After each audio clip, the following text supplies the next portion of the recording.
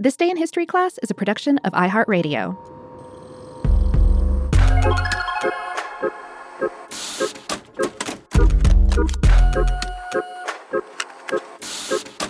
Hello, and welcome to This Day in History Class, a show for those interested in the big and small moments of history. I'm Gabe Luzier, and in this episode, we're exploring the origins of Lego, a childhood institution built on a humble foundation of tiny plastic bricks.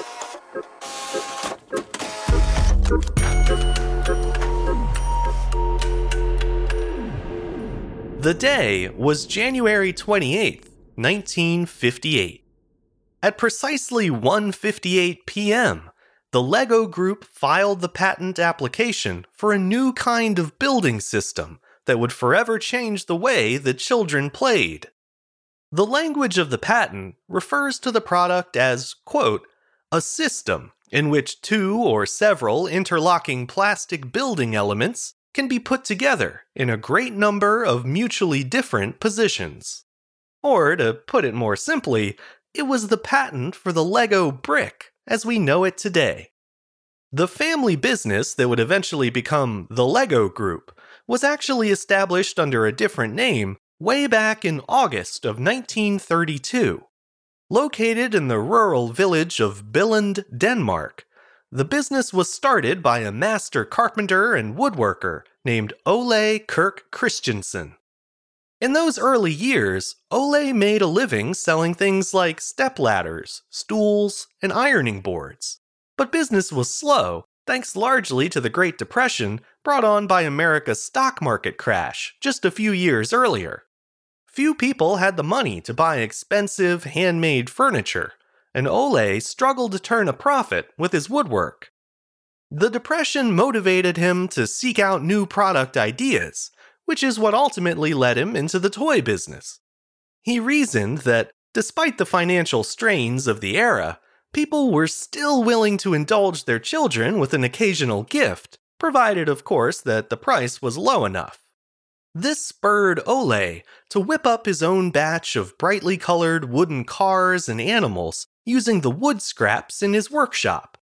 He quickly became convinced that toys were the future of his company. All he needed was a catchier name, something a bit more fun than the name he'd been using, which was the Billund Machine Joinery and Carpentry business. Thankfully, Ole came up with something much more evocative. By truncating the Danish expression legot, which means play well, he landed on the word Lego. It's worth noting that the word Lego also means I put together in Latin. But that was actually a happy accident, because Ole only found out about the Latin meaning years later. In any case, the renaming effort paid off for the company, which quickly grew from a 6-person operation in 1934 to more than 40 employees by the early 1940s. Much of that growth was due to the national popularity of Ole's adorable line of pull toys. The most popular of these was a hand-painted wooden duck on wheels whose beak opened and closed when pulled along by a string. By now, you may be wondering how the company's signature product changed from wooden ducks to plastic bricks. It was a gradual change that was once again brought on by economic necessity. Denmark had been under German occupation during World War II, and by the time the war finally ended in 1945, many of the materials traditionally used for consumer goods, such as steel, wood, etc., were really tough to come by. This was a problem all over the globe, really. Ole had felt that pinch from the lack of raw materials, so he decided that the Lego company should take a chance on plastic toys. In 1946, he placed an order with a British company for what ended up being the very first plastic injection molding machine. Ole and his son Godfred spent the next year experimenting with the machine and studying the various sample products that had been included as a way to show what could be made with it. One product in particular caught their eye, a set of self-locking building bricks made by a British company called Kittycraft. The colorful 2x2 and 2x4 bricks had a couple special design features that set them apart from traditional cube-shaped building blocks. Each one was hollow on the bottom and had 4 raised studs on the top. This design added a little bit of stability to whatever structures were built with the blocks, because the studs loosely held each brick in place. By 1949, the Lego company was producing around 200 different plastic and wooden toys. Many of the plastic ones were simply new versions of earlier designs, a plastic plane or train set, for example, instead of a wooden one.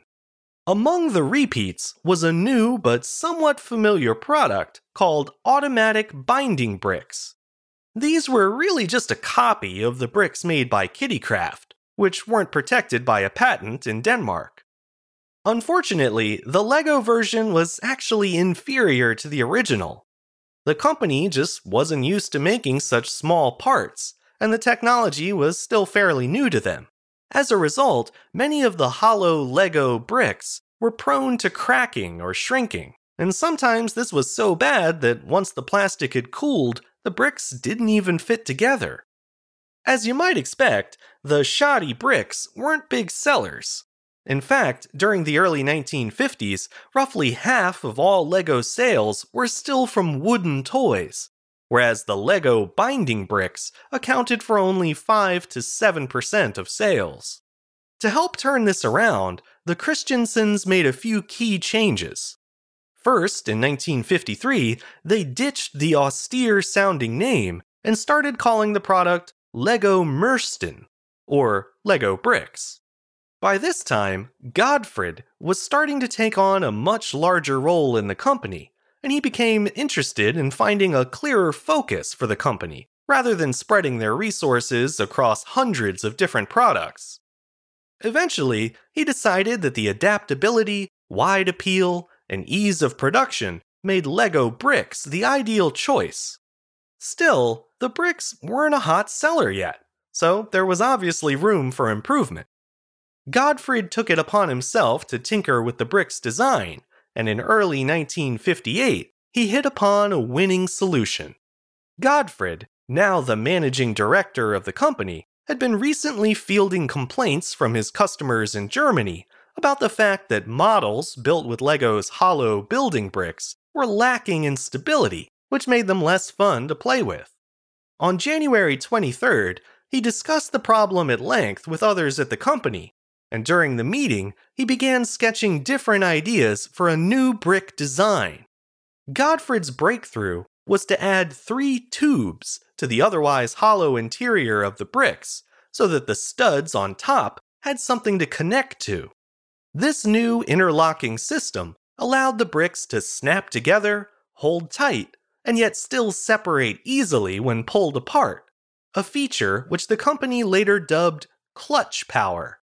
Godfred asked Ove Nielsen, the head of the Lego molding shop, to create a new brick sample by cutting up and gluing together existing elements. The new 3 tubes design was then sent to the patents office by express courier. Just a few days later, on January 28, 1958, at exactly 1:58 p.m., the Lego Group filed the application for a patent for its new type of building system, the interlocking bricks that we know and love today. Unfortunately, Godfred's father, Ole, didn't get to see how much of a game changer his son's design would be. He passed away just 2 months later, on March 11, 1958. That was the end of an era for the company in multiple ways. 2 years later, in 1960, a fire broke out in the Lego warehouse, and the company lost their entire inventory of wooden toys. With the newfound success of Lego bricks, the company decided to close the book on wooden toys and bet the future on plastic. Godfred took over after Ole's passing, and thanks to his new brick design, his father's legacy was in good hands.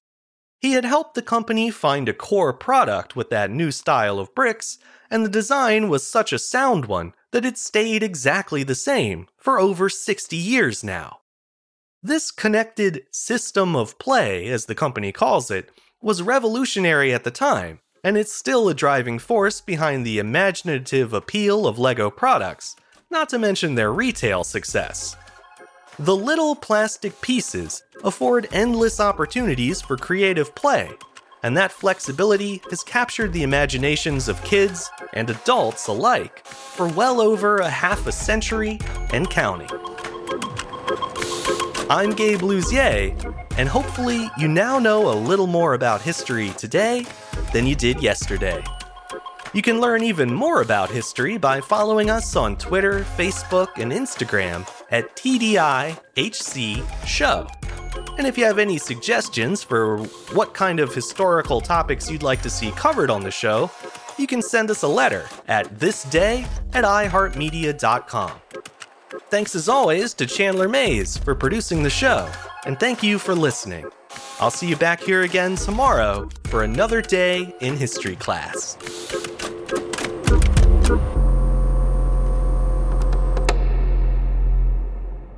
For more podcasts from iHeartRadio, visit the iHeartRadio app, Apple Podcasts, or wherever you listen to your favorite shows.